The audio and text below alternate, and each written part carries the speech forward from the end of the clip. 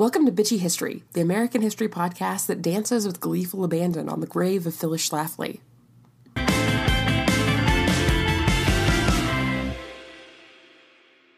Welcome back, everyone. For today, we're leaving behind the story of the colonization of America and circling over to something a little more currently relevant.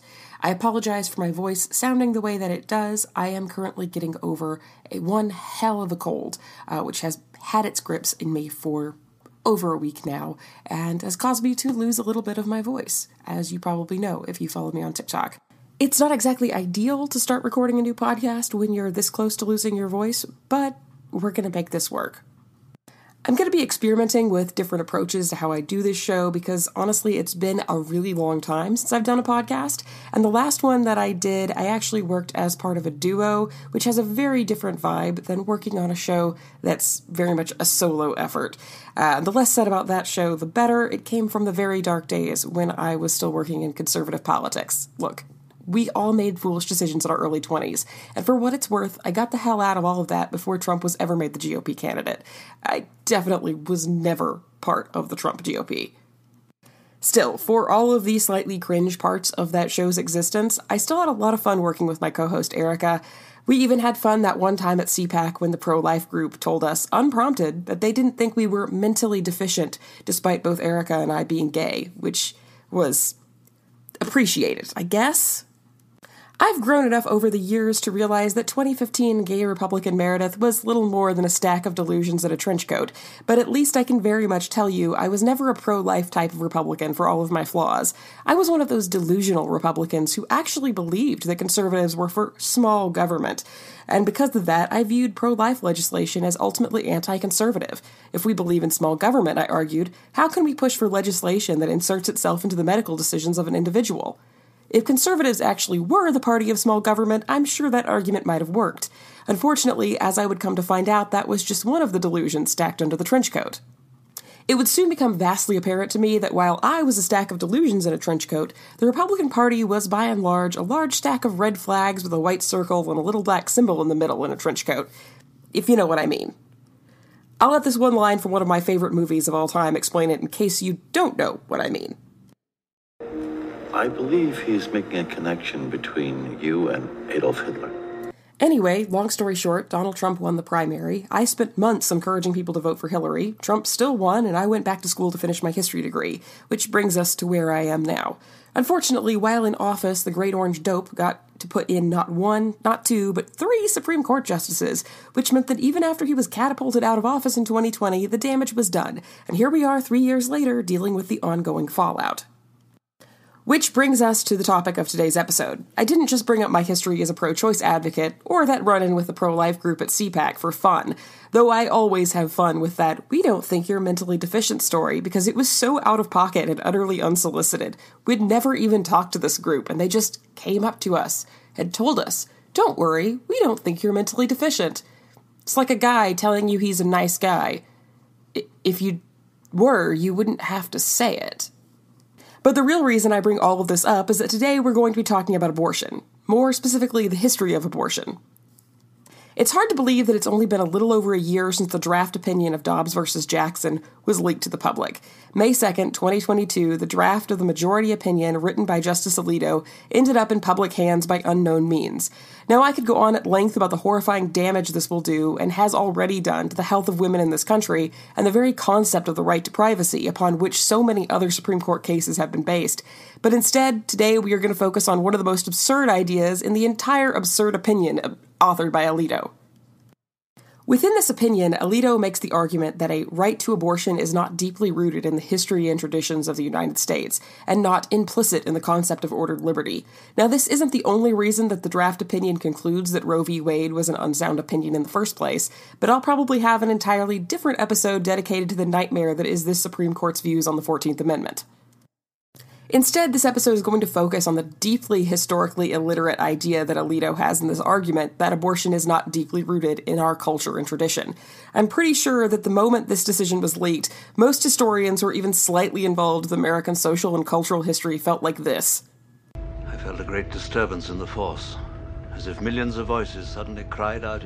Not deeply rooted my ass, I said, out loud, in a bar, where I was waiting to meet a friend. I got some weird looks. I wasn't alone, though. Every other historian I knew was having that exact same reaction.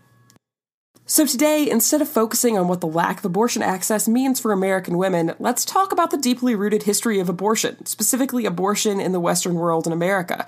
Because if I talk about it generally, we're going to end up with a really long-winded discussion of Assyrian law and Sanskrit texts, and while those are interesting, ultimately they aren't part of our quote-unquote Western culture and traditions, which is what Alito is so obsessed with. To be honest, though, I still debated where I should start with the history of abortion, even under the constraints of American culture and tradition that Alito is obsessed with. I could start with abortion in the Greco-Roman world, but ultimately I didn't want to play into that weird white supremacist historical illiteracy that leads them to think that the Greco-Roman world is the basis of Western civilization and dominated by the achievements of white men. So instead, let's start with abortion in Native American cultures, because that's far more important to the deeply rooted traditions of this continent. Reproductive health care is a touchy issue for Native Americans historically. The history of sterilizations and abductions by white Americans is objectively horrifying, and only made somehow more horrifying by the tone-deaf way that some, mostly white women, tried to slyly suggest that Native Americans set up abortion clinics on tribal land in order to circumvent bans after the Dobbs v. Jackson verdict. Tacky. Let's never do that again, ladies. It's a bad look all around to think that Native Americans are here to save us after all the shit we did to them. There are 574 Native American tribes currently recognized by the federal government. That's nowhere near the amount that existed before we stuck our European noses in, but obviously it's too many for me to detail all their traditions about reproductive health, even if I knew all of their traditions, which I don't. So I'll refrain from trying to claim expertise on all Native American tribal reproductive traditions, but there are certainly tribes that practice birth control and used abortifacients to end pregnancies. Abaki Beck, a Blackfeet and Red River Metis public health researcher, shares that plants had a role in the reproductive care of women, including pregnancy and abortion in the Blackfeet tribe. The Shoshone people, among others, used herbs like stone seed and dogbane for contraceptive purposes. The Shoshone, by the way, are the tribe that gave America Sacagawea. Hard to get more rooted in tradition than that. Many tribes viewed reproductive health and bodily autonomy to be an important component in their religious practices. As a result, the idea of women being banned from autonomous health decisions for their own bodies would be the opposite of some of the most extremely deeply rooted American traditions. By the way, have I made the pointed use of quoting Alito's stupid phrase too many times already? Probably. Tough. Suck it up. It won't be the last time. I'm nothing if not thorough when mocking someone. But I suppose the culture of the colonized doesn't really matter much to Alito, since it's not the basis of our legal precedent here in America. So what did European colonists in America think about abortion? Healers, midwives, and doctors have been using various herbal medicines and physical methods to perform abortions for centuries. Plants like juniper and red cedar were used by colonial European and Native women alike to end unwanted pregnancy. The methods available to women were recognized as both safe and effective at the time, but the legality of the issue did differ depending upon which country controlled the colony a woman lived in. For instance, if you were a woman of the 17th or 18th century living in a French or Spanish colony, they would have been operated under the law of their home nation, where abortion was illegal. However, British colonies had no such law against abortion if it was done before quickening, or the first movement of a fetus in utero. This is a really vague terminology, but it's usually around 16 to 20 weeks. This had been English law since the 13th century, as it fell in line with the current church teachings that stated that the soul did not enter the body until quickening. The English law is particularly important in this context because English common law formed the basis for the law of the United States. That's about as deeply rooted as it gets.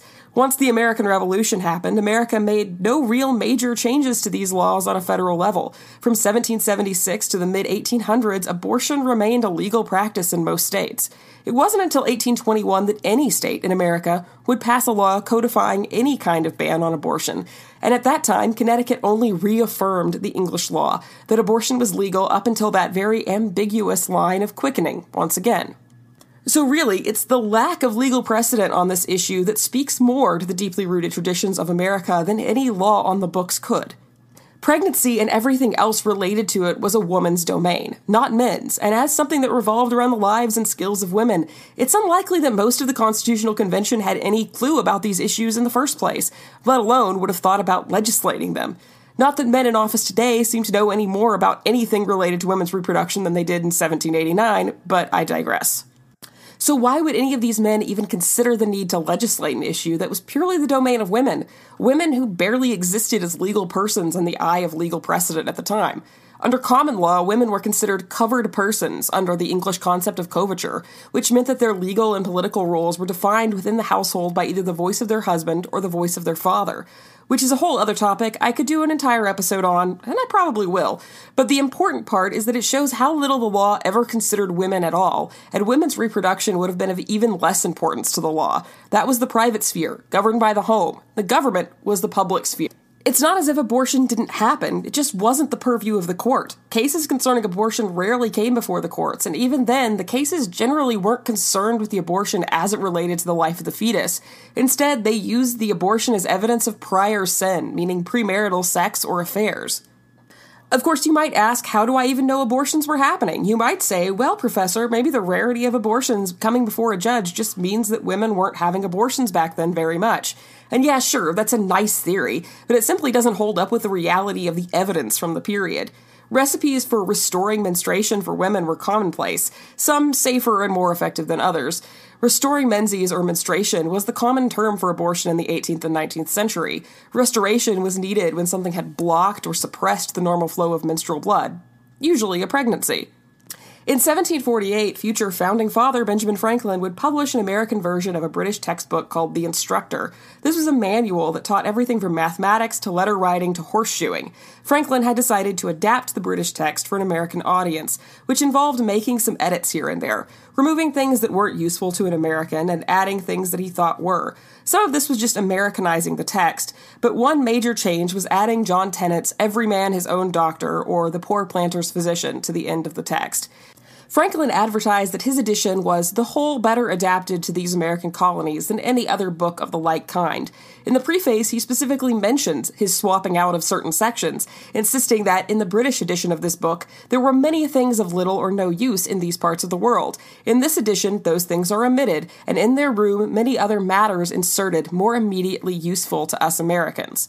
John Tennant was a doctor in Virginia who had written his medical guide in 1734. The pamphlet contained a lot of guides for how to cure common ailments that rural people might suffer from in the Americas, everything from stomachache to baby colic to epilepsy. I would not recommend trying any of his cures for anything, especially not epilepsy, but the important thing is that these were common cures that anyone would have been able to make and use for themselves in rural areas where there wasn't a doctor available. On page 40 of this pamphlet, he writes a guide for how to cure the suppression of the courses, where he says, "Now I am upon female infirmities, to touch upon a common complaint among unmarried women, namely the suppression of the courses. This disparages their complexions and fills them besides with sundry disorders. For this misfortune you must purge with Highland flag a week before you expect to be out of order, and repeat the same 2 days after. The next morning drink a quarter of a pint of pennyroyal water, or decoction with 12 drops of spirits of hartshorn, and as much again at night when you go to bed. Continue this 9 days running, and after resting 3 days, go on with it for 9 more. Ride out every fair day, stir nimbly about your affairs, and breathe as much as possible in the open air." Tennant then follows this with instructions on how to avoid this complaint in the future, including that women must not long for pretty fellows or any other trash whatsoever. So in other words, don't put out if they won't put a ring on it, or you'll just have to do this whole mess over again. But not one word of the instructions given by Dr. Tennant seems judgmental or shaming. The suppression of courses is just a common complaint among unmarried women, and he's helping you solve it. And before you make the claim that perhaps this was just self-serving for Franklin, man-whore that he very much was, let us remember that Franklin counseled men to have their affairs with older women, because there is no hazard of children which, irregularly produced, may be attended with much inconvenience. He wrote a whole pamphlet titled "In Praise of Older Women." No, really, he did. That wasn't just a scene in Assassin's Creed 3. I swear to God, it's a real pamphlet he wrote. Concerning what? The benefits of taking an older woman as a lover. Really? This I'd like to hear. First and most obvious, they're wiser. And so this makes for far more stimulating conversation. Makes other things more stimulating as well, but more on that in a moment. That is literally the only cutscene I will never skip in this game. I laugh my ass off every single time. Google "In Praise of Older Women" by Benjamin Franklin after this episode and enjoy the read. Really, seriously go read it. It's wild. John Tennant and Benjamin Franklin weren't the only people publishing guides to help women with this problem either. In William Mather's Young Man's Companion, which was written in 1699, a recipe for provoking a period is included. Unfortunately, this particular one is horribly ineffective, but what do you expect from a book called The Young Man's Companion? Most men today still think women pee out of the same hole the baby comes from. The most important thing about all of this is that these books were common, unremarkable, and not controversial to own in the slightest. The knowledge was available to anyone that could read and do math, which was also taught by the book in question. No one was burning copies of The Instructor in bonfires or arguing at school board meetings that they needed to be banned. So I feel we've established my main point, which is that from a legal and cultural perspective, abortion is very much deeply rooted in our country. So where did this whole debate even come from? Two places: men and religion. Surprise, surprise. We'll start with men. They love going first anyway. In all ways. And as a brief aside, if you're getting sick of any of the, anti-man jokes going on in this show, I do ask that you remember that the title of this show is Bitchy History. You knew what you signed up for. The first laws banning abortion in America were not put on the books until the 1860s. Laws which made it illegal even before quickening began to appear around this time. This was specifically pushed by a group of men who had organized the brand new American Medical Association and felt that female medical practitioners like midwives were a problem that they needed to get rid of. This group was led by a doctor named Horatio Storer. In 1860, governors of every single state in the United States received a letter from the recently established AMA written by Storer, in which he says, "The evil to society of this crime, i.e., abortion, is evident from the fact that in its instances in this country are now to be counted by hundreds of thousands. By the moral law, the willful killing of a human being at any stage of its existence is murder." This is the person that introduces the idea to the American legal system that the child is alive from the moment of conception. Thanks a lot, Horatio. And before you say, but that's what religion says too, be patient. We'll get to religion in a second. Why did Storer care about banning abortion? Well, let's just say that Horatio and Tucker Carlson would have gotten along really well. I know that the left and all the little gatekeepers on Twitter become literally hysterical if you use the term replacement, if you suggest that the Democratic Party is trying to replace the current electorate, the voters now casting ballots, with new people, more obedient voters from the third world. But they become hysterical because that's what's happening, actually.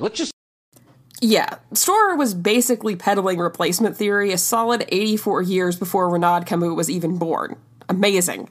See, the birth rate for Protestant white women had been declining over the course of the 19th century. White people are going to be replaced by immigrants from Europe and Asia, and then how are white people going to fulfill their God-given right to control everything? So abortion clearly needed to be banned, for the good of manifest destiny, you see? Midwives get slandered as uneducated, unsanitary, and immoral. The only right doctor to go to is a college-educated male doctor, because they certainly know more about the female body than a woman who has probably overseen the childbirth of every one of those college-educated men. That makes total sense. But regardless of how silly this all sounds, Storer's plan worked. A few years into the campaign, some states began passing laws outlawing or restricting abortion entirely. In 1860, Connecticut would change their law to get rid of that quickening rule they'd put in place in 1821 and make abortion a crime. This was punishable for both the abortionist and the woman by a fine and imprisonment. Over the next few decades, these laws would be passed in most states, helped along by a Union Civil War veteran named Anthony Comstock. Comstock, for anyone that cares, is included very high on my list of historical figures who I would travel back in time to kick in the groin repeatedly if I ever had access to a time machine.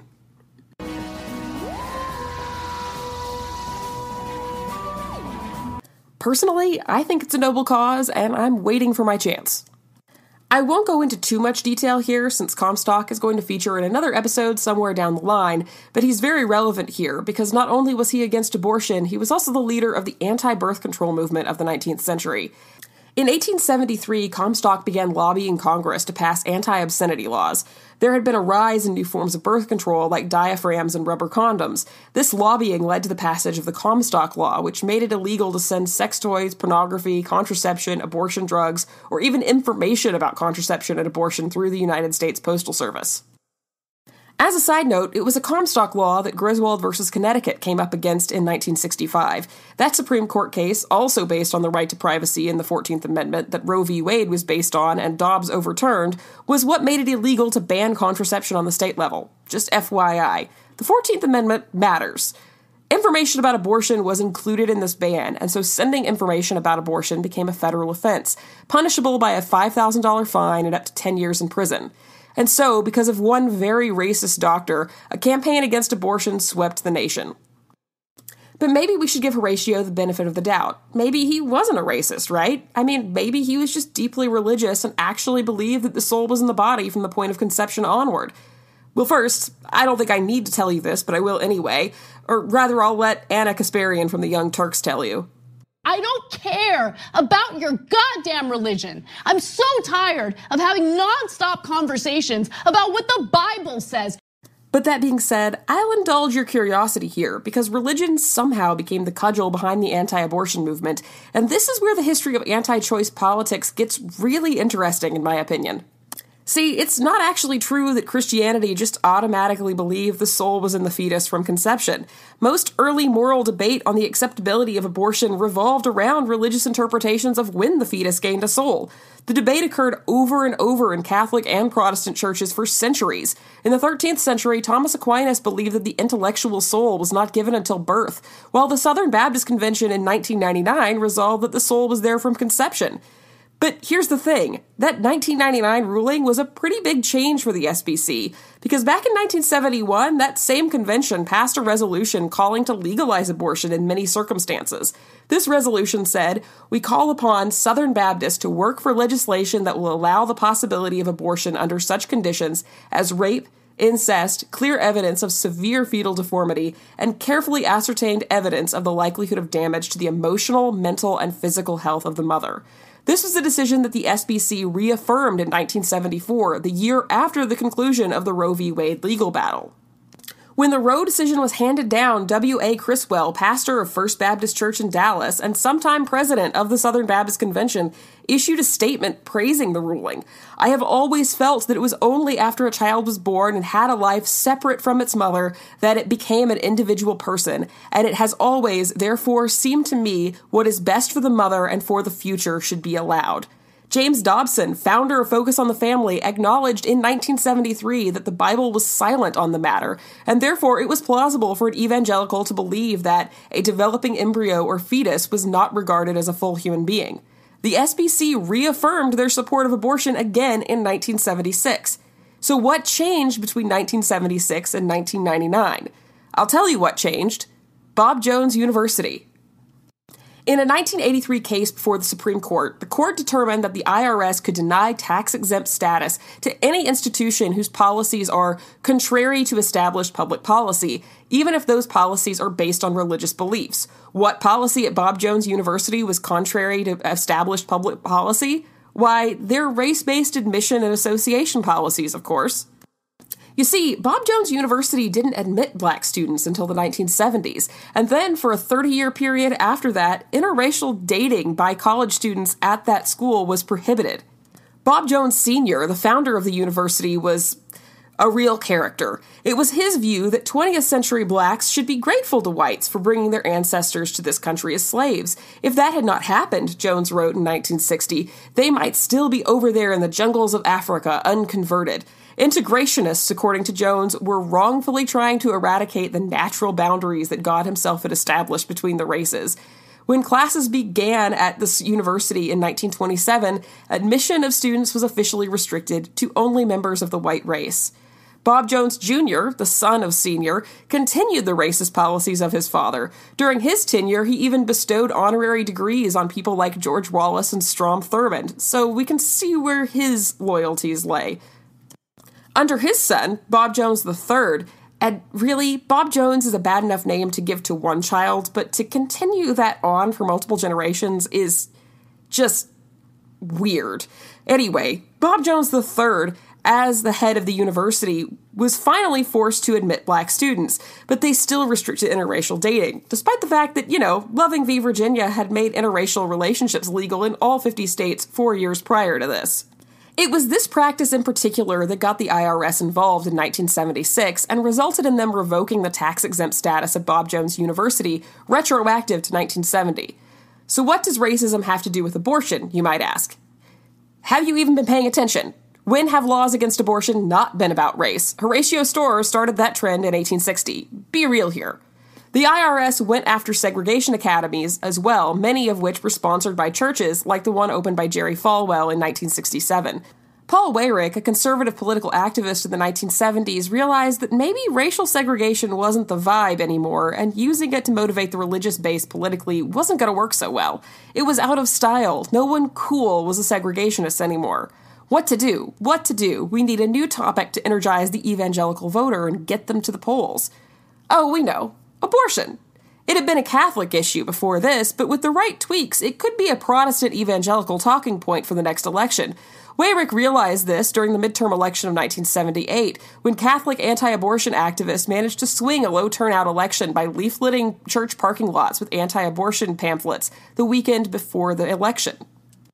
So that was it. The life of the unborn. That's a respectable issue. That'll energize evangelicals and rally them to vote Republican. We have to protect the babies. So as it turns out, when we look at the history of this issue, only one of the two options of pro-choice and anti-abortion is deeply rooted in the history and traditions of the United States, and that's being pro-choice. It dates back to the Founding Fathers, in fact, before the Founding Fathers. Anti-abortion rhetoric, whether it's Horatio Storer in 1860 or the Republican Party in 1980, just boils down to being the desperate attempts of white men to hold on to political power in a changing society. And I suppose that is deeply rooted in the traditions of America, but I don't think it should be. So there it is, how America got to where it is today on the issue of abortion. It's both disappointing and predictable that it's all wrapped up in white men terrified of losing their power, both then and now. Let's all be a bit more like the Founding Fathers on this, and mind your own business. My lady parts are between me and my midwife. Thanks for showing up to listen to me bitch about history today. I hope you enjoy the first of many How We Got Here episodes that will be a regular part of Bitchy History. For those of you looking for more information on what's going on today with abortion in America, as opposed to today's historical deep dive, I suggest subscribing to Jessica Valenti's Abortion Everyday Substack, which you can find at abortioneveryday.com. Her work is highly detailed and will keep you up to date with current events about reproductive health in America. You can also follow her on TikTok under the username @AntiKilljoy. Tell her I sent you. She is still not my mutual on TikTok, and that makes me very sad. You can also follow me on TikTok or join the Discord group for this podcast if you follow the Linktree link in the show's description. I'll see you back here on Monday, where we're going to pick up where we left off last Monday with the colonization of the New World.